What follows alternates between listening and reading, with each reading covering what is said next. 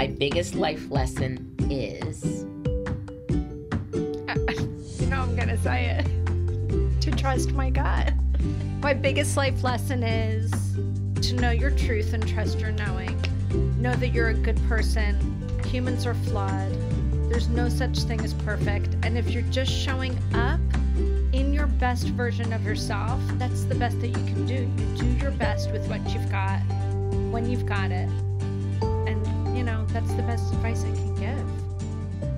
Hey, everybody. Welcome to Finding the Upside, the podcast where we talk about navigating life and business and all the messy things that come with it to try to find a lesson and find the upside.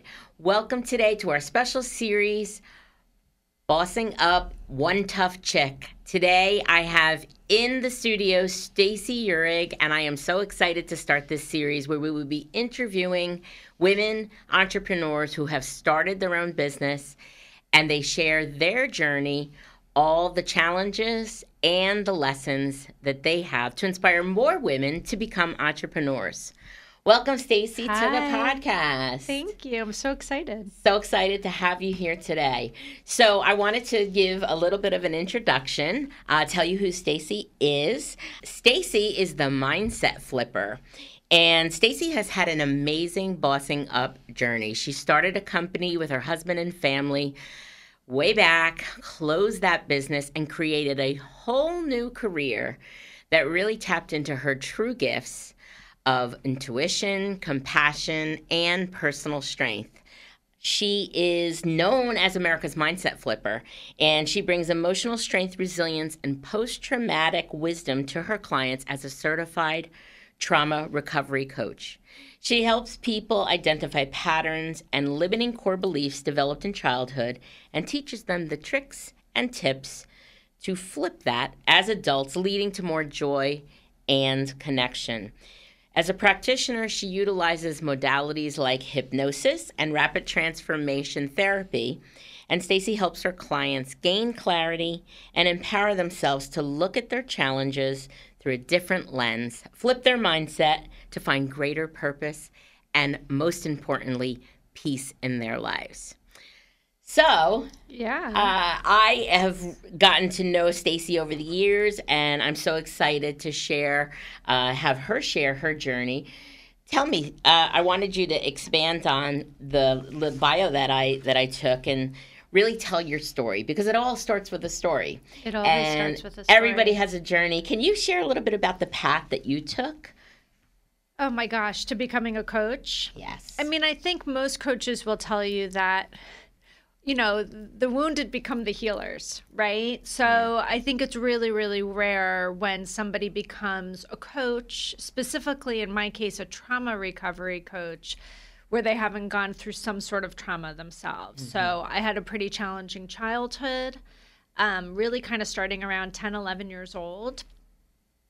And, it was kind of a shit show. And I didn't understand what I was dealing with or why I was dealing with it, but I started struggling at a really young age with anxiety, deep, deep anxiety, probably 13, 14 years old. I mean, this would have been 1985. Wow. So nobody really was talking about anxiety then. People didn't talk about trauma or depression or anything. So I really fought hard for therapy in the 80s, which was really fought against. Sure. But I pushed and I got it. And, that's really where my journey started. Yeah.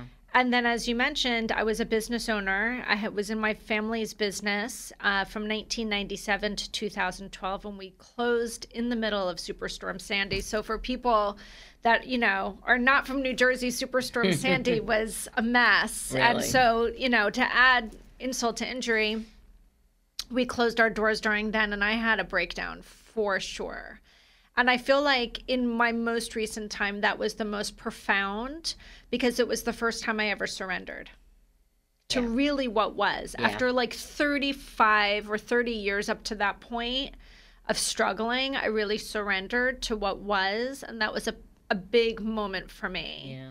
And then I kind of last 10 years have been on this massive personal journey of self-development, and the natural progression of that was to take my business skills and build a coaching practice. It's so interesting, your whole journey. And I think that what I love about your story is that you were doing the thing that everybody does in terms of starting a career in a business and really not kind of understanding your own personal transformation and how that was impacting your life, and then healing that, how that started to lead you to a whole different direction and career and the work that you do. Yeah. So that's one of the things that's really exciting about your story. It was really, it was organic. That's the best way I can put it. And, in between the closing of that business and me opening my coaching practice, two things happened. One, I did kind of a turnaround for a small business owner.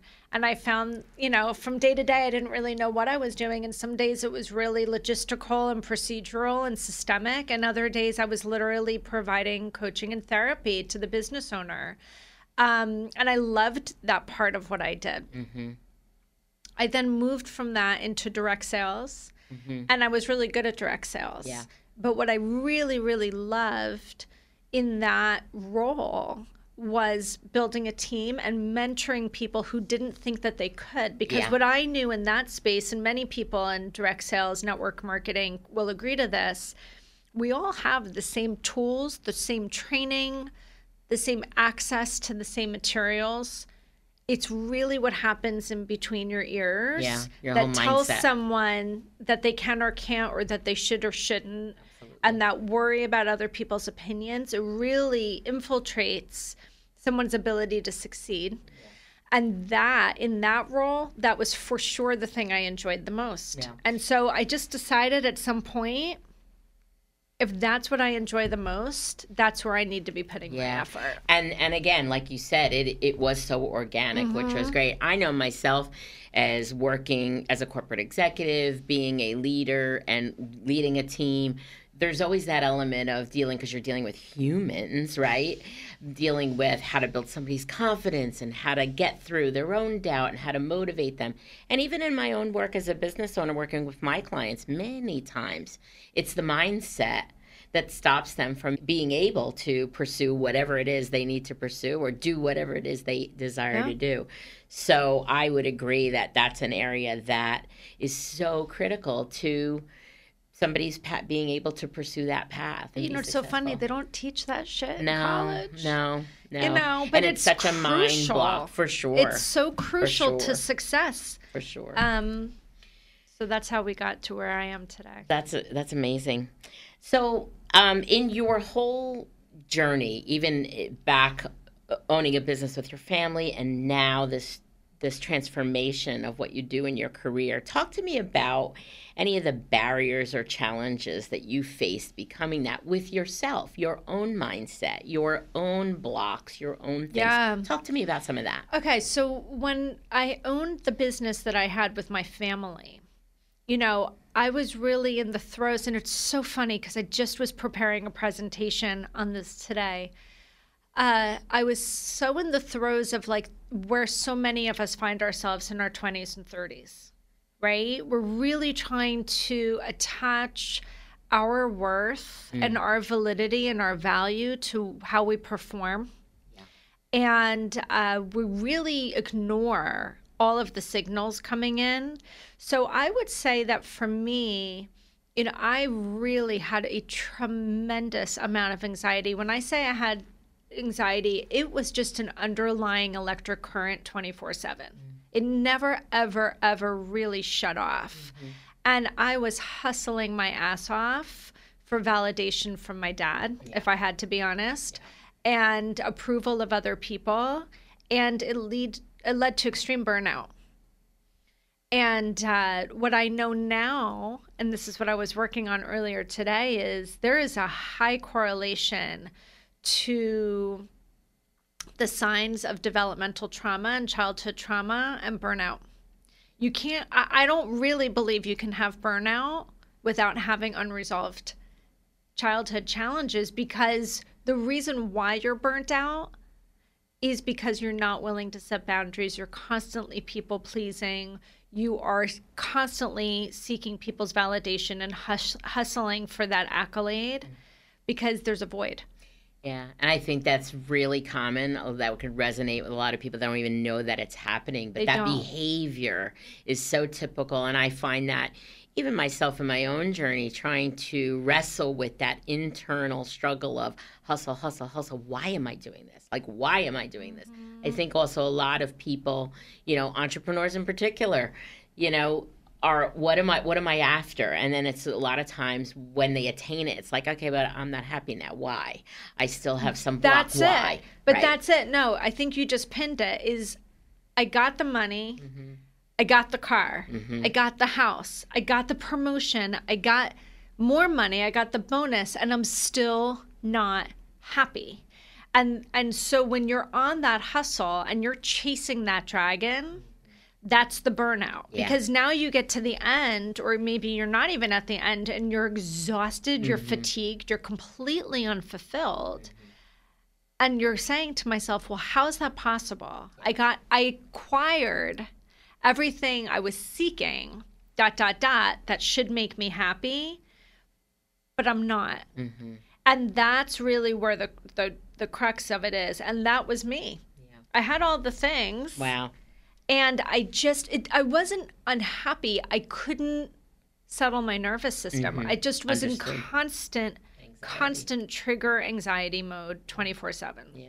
Well, it's very brave to share that. So thank you for being so vulnerable. And I think that that's something that can resonate. A lot of people resonates with a lot of people. So one of the things that's interesting when I'm looking at this question to ask you, you're the master mind flipper, and understanding that things that are happening to you are not happening to you, but for you. So I'm really interested to ask this question to dig into your own personal journey. Yeah.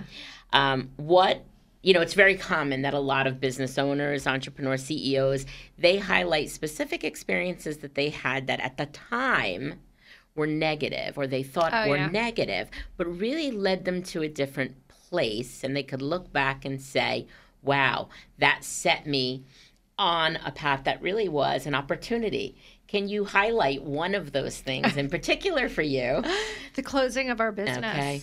I mean, it really was catastrophic. I thought you were going to say that. Yeah, I mean, there were a lot of reasons why it was catastrophic. Number one, it was a 3-year death spiral. That's the way I see it.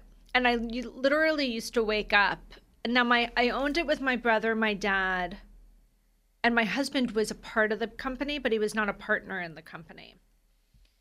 And in the last 3 years, really, the kickoff for the death spiral was the shutdown of Lehman Brothers. When Lehman Brothers collapsed, it had a catastrophic effect on we owned a school, and we had a lot of lenders for the school. It was a high-end training company, and all of our lenders pretty much collapsed that night when Lehman Brothers went under, and what was left, they were not going to lend. So it caused this real calamity for us, and we did get very strategic and very creative, but it just wasn't enough.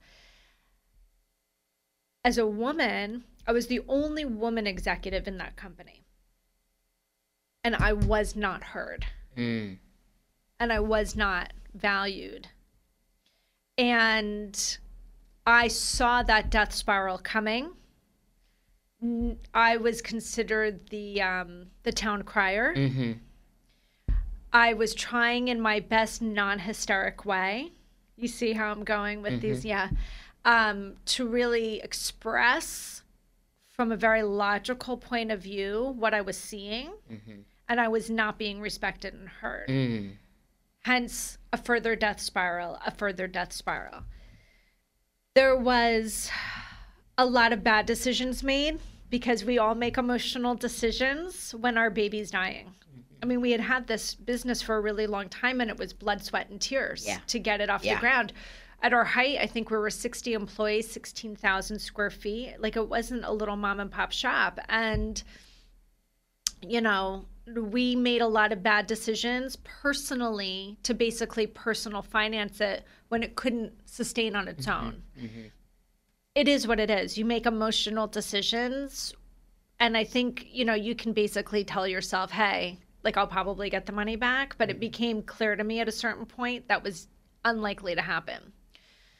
So, all of that's falling down. Tell me the question again. It's something that was negative at the time. Okay, so this was that now catastrophic. Looking back, you can see it got you where you are. To get fully, like, really raw and real, by the time that business did end up closing, which was in the middle of Sandy,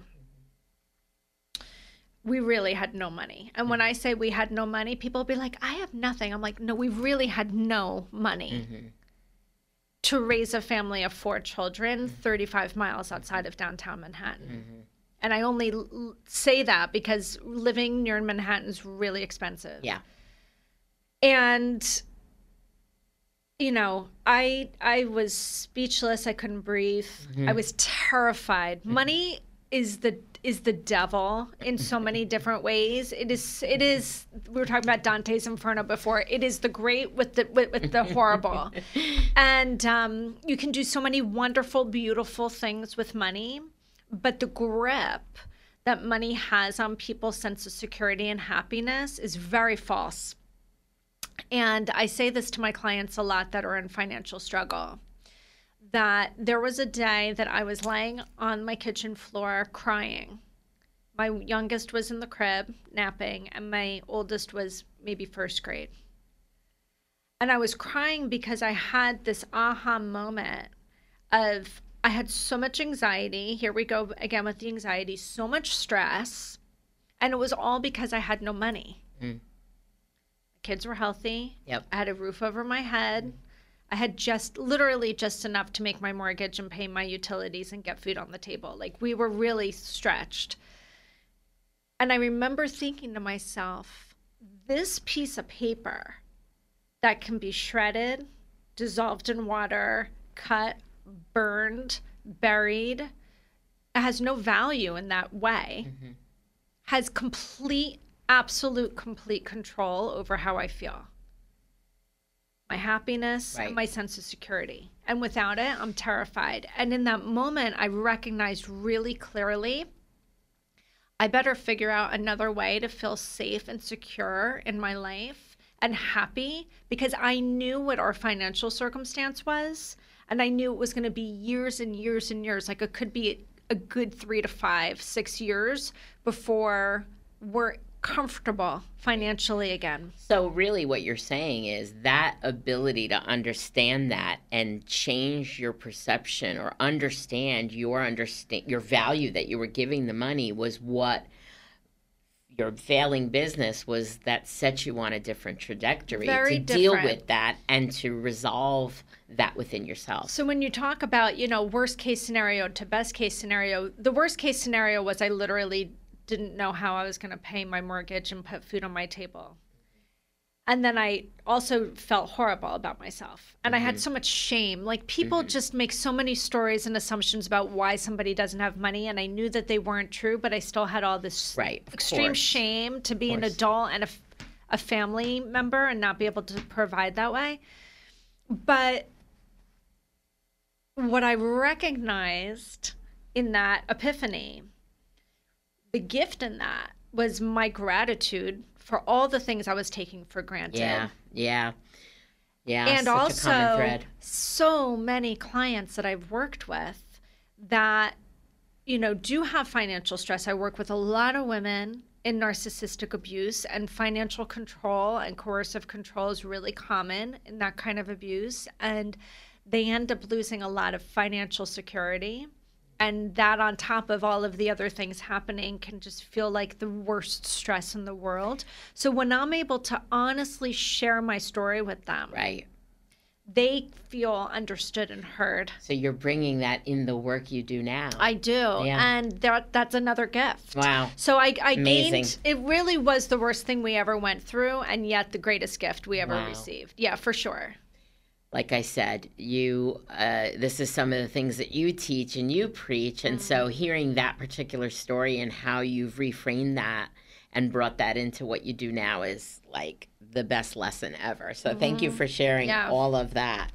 So it's interesting. You mentioned a couple of things in giving that perspective about being a woman as a leader. And I want to lead you through a little bit of questioning with this topic of specific barriers that women face, and gender equality, with women getting the respect and being honored for the traits that they have, and being treated differently, because those same traits for a man are champions, but for women sometimes they're labeled and negatively impacted. So if you would allow me, a lot of women talk about the difficulty in gaining respect and being heard and valued for their expertise, their knowledge, their opinions, their strength. How about their intuition? Their assertiveness or decisiveness, whatever trait it is that you want to say. It's really unfortunate. It's an unfortunate reality in our society that women really have to work harder at that, and that are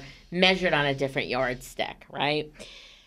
Do you believe, are you of the opinion that women do have to work harder to maintain that respect? And what do you think we can do it needs to be done in society to continue to equal that? What do you think needs to happen? So I think what needs to happen is people need to age out. I mean, that's kind of the truth in my opinion. I feel as though... Age out? Meaning this. The non-female workers of the world that are in the age group of, say, 55 and up were indoctrinated into the workforce through this movement of just this unconscious bias. We can actually use that term. Mm-hmm. This unconscious bias. They're not thinking that they are better than per se, but the environment that they're in is constantly validating who has a voice. Right. Okay, so when I say age out, I look at my son's generation, I look at your son's generation, even, say people in their 40s and 30s who are just more, if for lack of a better term, woke, and are more in tune with equality and are being raised, and I can even see it with my teenagers. There's a level of equality, just conversationally, that I'm seeing amongst the teenagers now where nothing's off the table. And people are seen as valuable in a way that I did not see when we were growing up. I grew up in the 70s and 80s and 90s, right?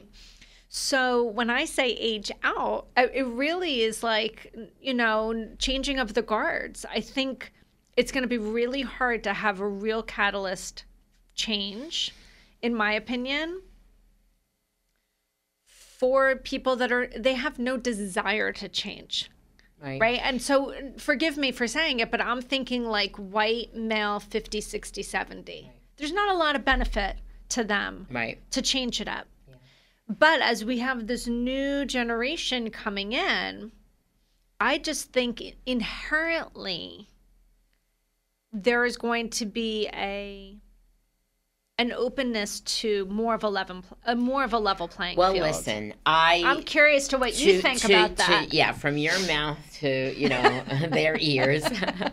I don't disagree with you completely. I think that naturally each generation is going to progress, their own thoughts and feelings on this. I think we are in a period of time, and you and I have had a lot of conversation about bias and such, where we are talking about it at least. And I do think that the younger generation is more aware. However, I think there is a pointed pushback on being woke. And, this also, this pushback on criticizing masculinity, right? Which I don't think anybody's criticizing masculinity. I think we're criticizing toxic masculinity and the gender roles and inequality and stereotypes that supports. But I've heard some pushback on that even. So I think it's going to be up to that generation and us, to talk about it and keep it in perspective, and look at it from different angles, because people take a black or white position on it. And as you're talking, I'm thinking of some of the people I know who are transgendered and will be entering the workforce as women. Yes. Who didn't necessarily start school as women. Right. And, how does that change? Yeah. Because part of it's this patriarchal upbringing where women have been taught to be quieter, to be smaller, to be more timid. And when you're not, you're seen as difficult, challenging, 100%. Yes. So that'll be really interesting because, again, this is all coming up in the culture. Yeah. Where there's more acceptance of a lot of different things that we did not have. Well, and there's at least the attempt of acceptance of those things, Agreed. Right? Without that pushback. But I would agree with you that we'll see, it's the good thing is that it's being discussed on different sides, but definitely it takes all of us, right? It takes all of us to move that needle. I was having a discussion actually with my son and some of his friends who are in their early 20s and on this very topic. And, I think that it's important that both men and women do their part in this, right? And, in order to be valued, we have to ensure that we are making sure we're asking to be valued on the right things. But you see, here's where my mindset flipper comes in: is you have to believe that you're valuable. This is true. So back to the original issues. This is really where it all comes 100%. down. Because if you don't feel that you are important, or if you lack self-worth, or you don't feel you're deserving of value, which really starts at a very young age. It doesn't just come out of nowhere. It really happens in your developmental stages between the ages of 0 and, say, 8. That's a whole other ball of wax. Yeah, 100%. Yeah. But, that's I think the thing is that we both recognize that these stereotypes, this inequality, and this bias and unconscious bias, many times it gets passed on from generations just because of the family structure or whatever. And I think it's very industry focused too. Oh, yeah. Right? Oh, yeah.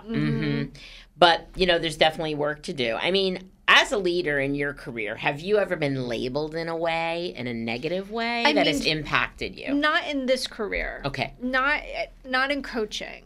But when I owned the other business, of course, definitely. I mean, here's the sad truth. This is the sad truth. I was one of 3 owners of the business. I was the only female. I'm smart. I know I'm smart. I'm intuitive. I listen. I have good creative ideas. I'm a good creative solution person. And every time my solutions were brought to the table, they were ignored. So I did a test. I went to my friend Jonathan at the time, who worked in my company, and I said, we're going to go into that meeting. And you're going to present the idea. I want you to present this. And how did it play out? Best fucking thing they've ever heard. Wow. It broke my heart. My business was important to me. This really comes down to a father-daughter conflict, which it is. I mean, that's a whole other podcast. So, I love my dad, but there's been a lot of challenges there. And so I kind of swallowed my ego. Pride is a big thing. And I just thought, what do I want for this company? I don't need my dad to hear me right now. What I need right now is for this company to stay afloat. Right. And this is a really good idea. Right. And if it's going to be heard that way, I'm willing to let it be heard that way. But trust me, when that company closed, I made it very clear. When I say catalyst ideas, I mean things that literally shifted the course of the company. Which ones were my ideas that I strategically had somebody else bring to the table? Yeah. But I didn't do that till well after because I didn't have the bandwidth for it. Yeah. It's sad. I hear from a lot of women leaders that they say that they've been labeled in a negative way. And I can even attest to that, in terms of the assertiveness that you bring, being labeled as difficult, being outspoken, right, for the good, and being passionate about something, and being like difficult, contentious, ruffles feathers, things like that. I think it does come down to, as a woman, though, and to be a leader is to not be impacted by that label, but break free of it by owning it. And then, of course, the work that we have to do as a society, and hopefully generationally it will progress, that we can start to see things differently and not label them in that negative way. So it's interesting. I come up with all these different sayings, and I share them with my clients, and one of them is know your truth and trust your knowing.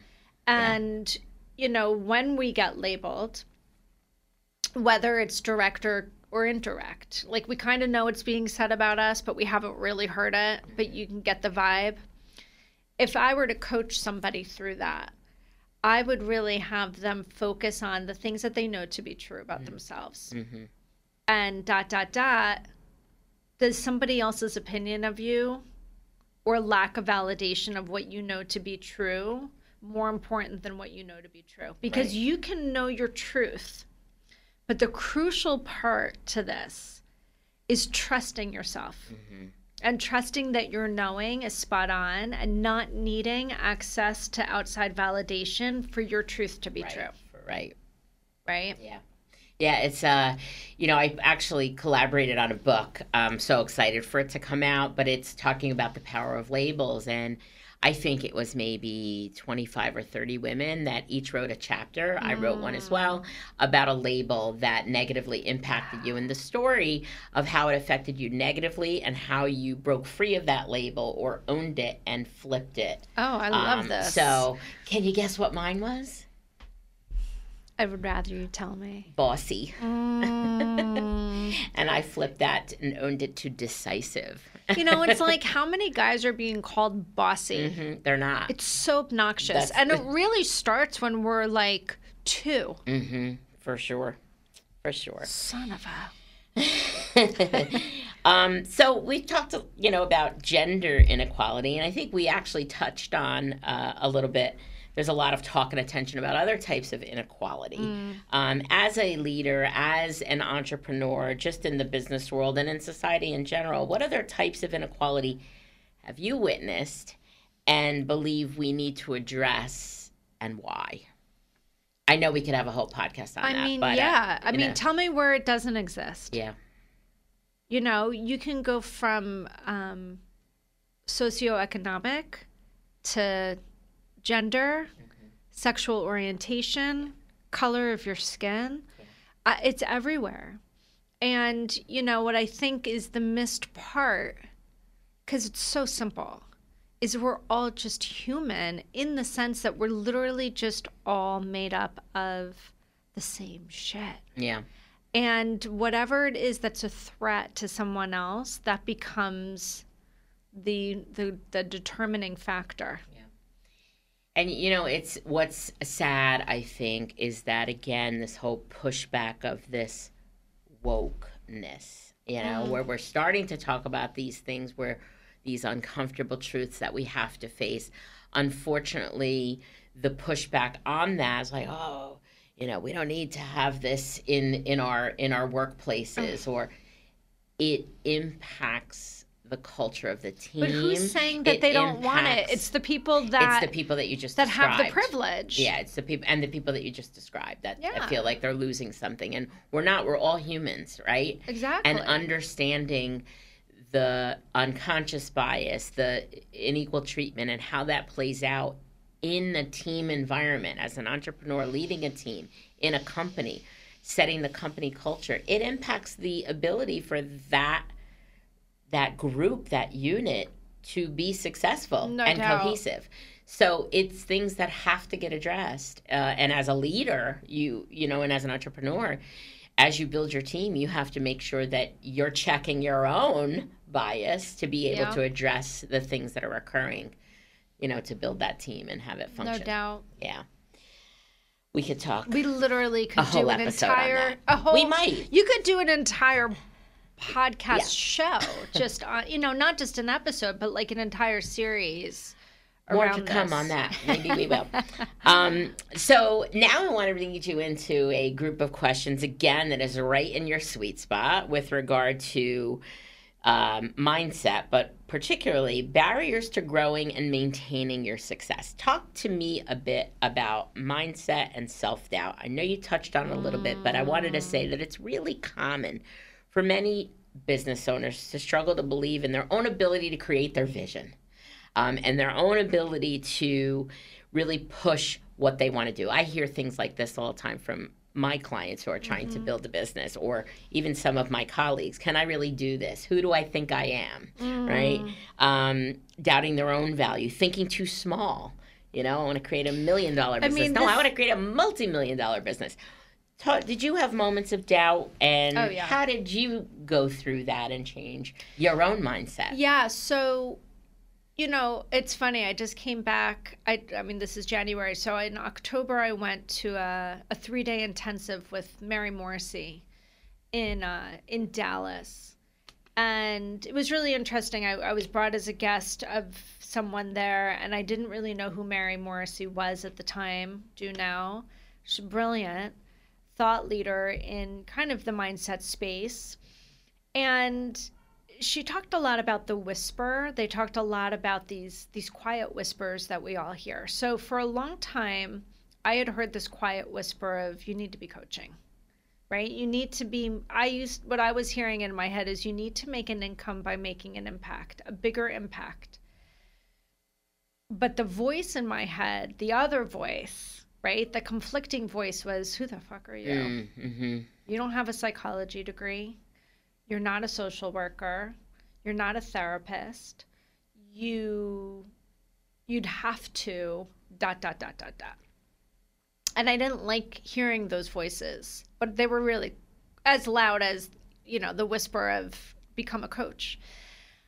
And so I kind of like hemmed and hawed, and I kind of kept this as like a secret to myself of like, I really desired this, but I didn't even want to tell anybody about it, because I didn't even know that it would result in anything. So then that was even worse, right? I can want to crush the dream I'm not even sharing with anyone. But then I contacted a few friends of mine that had PhDs in psychology. And I was like, this is where I'm stuck. And they all said the same thing. And this is funny, and this is no diss to Tony Robbins, because I think he's great. But they all said the same thing. Guy doesn't have a single cred. Like, he didn't go and become a life coach and do but he had really great wisdom to share. Right. There's many people. That's what you have. Yeah. And there's value in that wisdom. Yeah. And so I had to get comfortable with that idea. But for sure, when I was thinking about starting this coaching practice, that was definitely a self-doubt piece. Yeah. It's such a common thread, and I think that many people that go to create a business have the same issues and doubt that, and whatever it is that they're doubting. But agreed, I think what you touched on with, not having the credentials, right, is one of the things that I've definitely seen is you have something to say. And there's many people who have something to say. Nobody's going to say it or give that perspective like you do, right? Thank you. And I think that's something that we all, or anybody out there who has knowledge that they want to share, has to own and come to terms with, because it doesn't really matter what school you went to or what kind of letters you have after your name. Nobody's going to say it like you and have the experience and perspective. Well, it's funny that you should say that, because of course I have my own coach, and I tend to hire coaches that are pretty spiritually connected. And I did end up going back to school, but I didn't go back for the credential per se. I went back because I was fascinated on the topic. Of course, the content, yeah. And I couldn't get enough of it. Yeah. So I went back and I got certified in hypnosis and rapid transformational therapy, and then later on as a trauma recovery coach. And I remember my coach saying to me, she's very spiritually collected, almost like medium. She goes, your guides are telling me to tell you to stop. Like you don't need any more letters after your name. You don't need any more, like, you have the knowledge. Yeah. And what I said to her is, okay, well, can you just tell them I'm not doing it for the cred? I'm doing it because I want to be learning and learning and learning even more from different points of view. And I also love being in these environmental settings with other people that are as geeked out about this as I am. Yeah. This is for me. Yeah. It's not for the credential. Right. Understood. So that was a really interesting thing to understand about myself. I love that you shared that, and thank you for bringing that up, because that's, I think, one of the unique things that as an entrepreneur, as a business owner, is to understand being an infinite learner is not a bad thing, right? It's like you have to have that craving, for new information and the ability to master certain things to move yourself and your business to the next place. So I applaud you for that. And for sure, anybody out there, craving that knowledge and seeking it, obviously you don't want to not take action, right? Because I think there's some people who do that, where they learn, but don't take action. Yeah. But for sure, being that infinite learner is such an important piece of continuing to be successful and grow and maintain your success, for sure. So you have a very unique perspective in terms of building that family business, as you spoke of, and now as your new career, you are a one-man show, or do you have a team again? No, I'm a solopreneur. Okay, solopreneur. That's so tough. Two different. Yeah, I hear you. Okay, for many years I had no infrastructure. I had outsourced project people and things like that. I have that, but now I have a team, and it's a whole different game. So you have both perspectives as well. Yeah. But talk to me about, for those who are listening, in terms of I'm trying to bring out the barriers to being successful in a business, and talk a little bit about barriers to capital. So my specific questions are, in either case, your family business that you started, what were the obstacles in funding the dream that you have? Even today, there's so many ways that people build businesses, right? People borrow money from friends or family, start out doing it as a side hustle while working a full-time gig. Some get a loan, some take VC money. Share with us your experience, if you will, in either side, the route you took to start out. Well, it's interesting because with the family business, it was self-funded to begin with. And then, as we grew and grew and grew, banks were really saying, let us help you be a part of that, right? Because they're going to make money on that too. And that did help us excel our growth for sure. We had loans up against assets and receivables, and it was a smart business move to do it that way. What was interesting was, because of the way that business closed in such a traumatic way, when it came to this business, I was very fearful of spending money. And I made the conscious decision not to take out a loan. Now, I mentioned at the beginning that I did have a successful run with network marketing. And honestly, if anybody's ever interested in network marketing, I highly recommend it. I still have great, recurring income that still comes through from that business. And I don't really work it anymore. And that's a choice, just because I want to put my efforts where I want. That was a little bit of the intermediary with you transferring from owning the business, closing it down, and then I'm still to this a career. Consultant within that organization, and it's been 7 years. Yeah. But I had quite a bit of money saved from that business, and I used that to seed and fund the coaching practice. Because when I did want to go to school, it wasn't cheap, and we're always going to still be in rebuilding mode within my family because of how damaging financially it was to close that other business. So I didn't want to go to my husband and ask to take money out of that account that we were so, desperately trying to regrow. And I didn't really want to go take a business loan either. So I had enough money saved, and more than that, to be able to fund and seed. So I think having a side hustle to fund and seed your full hustle, that really worked out very, very well for me. Yeah. Yeah. And it's a common path that people take, and one that definitely can be advantageous to start out, especially if you have that full-time job and then can get that going. One of the things that I see happen with a lot of business owners is, as you said, banks start to come and investors start to come when you're successful and want to offer you money or acquire a piece of your business. Whether you did that or not, I have my own opinions about that. I've had people approach me as well. Talk to me about, what is your position about taking either VC money or allowing people to buy a piece of your business? Would you do it? Would you advise it? Had you done it? What are your thoughts? I mean, look, I can say this now, but it's not being offered to me, so who's to say what I would say? But my gut tells me I would not do it. But I think it's absolutely personal.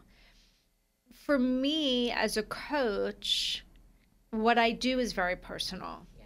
And it's very singular, and it's very one-to-one approach. I do have dreams and visions of making my knowledge available to people on a more one-to-many basis, because I think the message that I'm sharing is really important, and it can help a lot of people. But typically, this is my experience, when VC money is being offered or banks are interested in offering a loan, they want a good return on investment, and they're going to want you to expand, and they usually want you to do it in a pretty quick way so they can make their money back. And I just don't see that as a play in this particular business for me. Agree. Because it's so intimate. And if you were to grow in this kind of business the way I'm doing it now, quickly and rapidly, I think you lose what makes it so unique and special, right? So for me personally, I would not. But I think it is an individual decision, and I think depending on what your product or service is, it's worth considering. Yeah, I would agree. It's definitely an individual decision. I think one of the things for me, and one of the things I believe is, one of the things you have to understand is, if you are taking VC money or you are having people take a percentage of your business, you then do lose the autonomy. So in your 100%. situation, or anybody that does any custom work and, intimate work like you do, really can't give up that control. I personally wouldn't either, and then also VC, I had one client that I was helping that talked about, she grew it very slowly because she knew that if she took money, they were going to want her to do it cheaper. Yeah. And she didn't want to sacrifice her own values of how she built the company and how she built, and it was a product, and how, what her vision was. And so I think you're right. It is personal, but those are all sides to consider. Yeah. That's one of the things. Now, that's another reason why it gives credit to building it as a side hustle, so you can get it going while you still have either a network marketing gig or a full-time gig or what have you. So, the one thing I would say with regards to, do you take the money or whatever, I think that the person that finds themselves in that challenge, or that, it's not even really a quandary, it's just, what do I do here? Right. Is to make sure that you're making a decision from an abundance mindset versus a scarcity mindset. Yeah, for sure. Right? So the scarcity mindset would be, without it, I would never be able to do it. And this is my only chance. And abundance is, what I want is available to me. And if I put in the work and I put in the time and I set the intention appropriately, the right opportunity will come. Right. We don't want people making decisions on that out of fear. For sure. So another barrier to growing, and I hear this a lot from business owners, a big pain point in growth is maintaining quality. And I'm curious, with regard to not your current situation, but the training company, did you face this issue? Oh, yeah. And how did you address it? And the things you did they work? Yeah, sometimes. Okay. I mean, look, the reality is when you start as a shop of 3 people and you end up at your height, your largest at 60 people, there are growing pains. And part of the growing pain is your vision being executed in the way that you want your vision executed. And then, of course, it comes down to hiring the right people who have the same vision, right? And that the vision is as important to them and that their why is as important as yours for why they're doing the work. And then hopefully, if it is, the quality will be good. But if you're not hiring well and you're doing it rapidly and the reason for doing the work is not in alignment to your core values for why it should be done a certain way, there will always be a lack of quality. Yeah. And then I think what it really boils down to is swift corrective action. It's really getting very, very clear quickly so you can try to change course. And if you can see that it's not working, then really change extreme course and maybe let that person go. But what ends up happening is too many people get hung up on wanting to be liked. And so they're not really as clear with their messaging. And they're so afraid that if they let somebody go or if they tell them to do it differently, that person's going to be upset with them. And, this is when we come down to and say it's a business. Yeah. Well, I definitely think that can occur. And, there's so much nuance to this. One of the things in what I do, and I help businesses grow and scale, is what we look at is lots of things. It doesn't just come down to people. It comes down to the whole things we were talking about before. What is the culture? What's the vision? Do the people know? Are they engaged? There's lots of ways to engage people. It's not necessarily always who did you hire. It's how did you onboard them? How did you train them? What are your systems like? Do you have systems? In order to grow from 3 to 60, you've got to put some automation and processes in place, no doubt, to maintain that quality. So there's so much nuance to be able to scale in that. And, there's so many areas where it could go wrong. So that's one of the things. But here's the thing: is it's going to go wrong.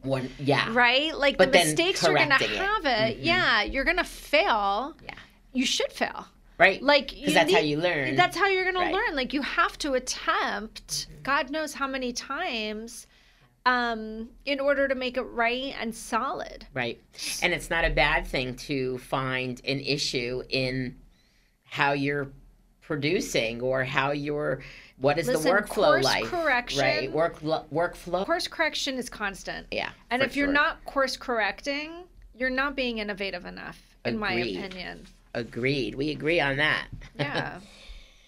So I've come to my final section, which is the lessons learned and takeaways. And so before we get into some of these rapid fire questions, I just wanted to kind of set the stage here. You just said it. We all make mistakes on our journey, for sure.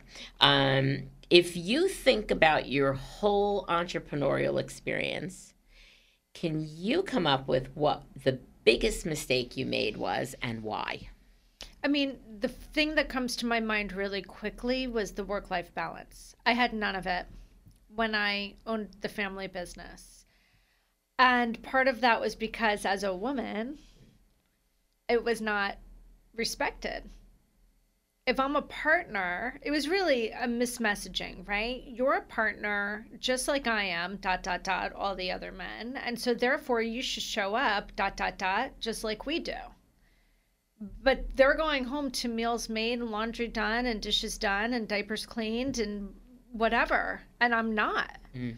And so I quickly started setting boundaries, right? And that was not very well received. Tell me that question again.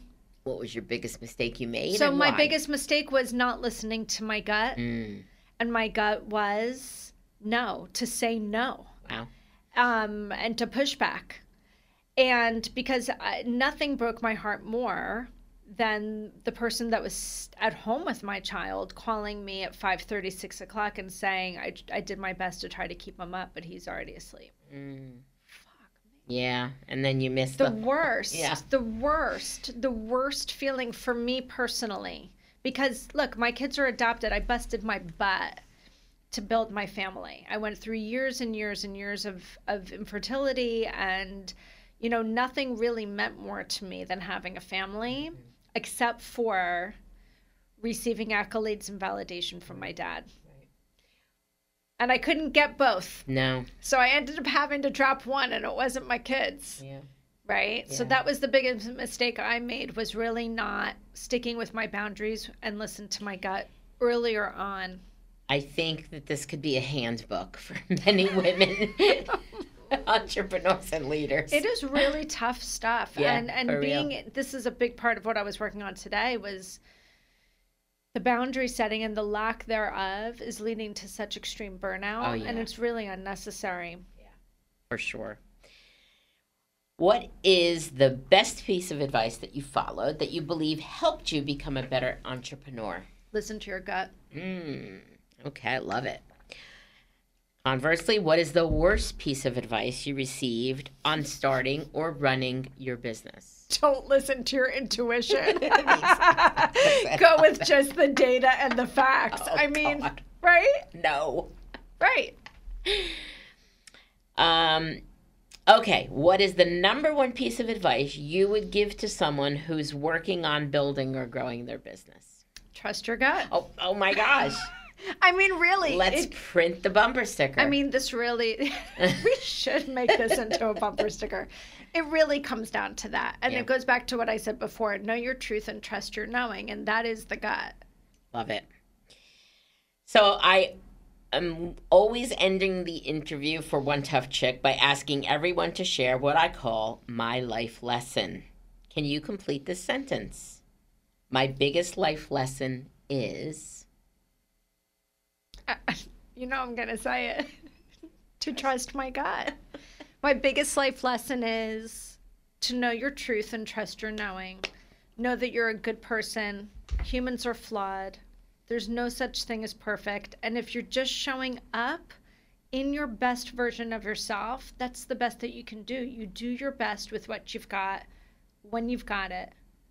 And, that's the best advice I can give. Love it. Yeah.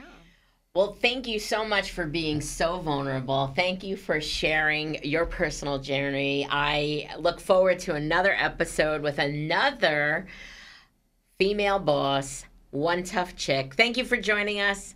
See you next time on the next episode of Finding the Upside. Thank you so much. It was so good.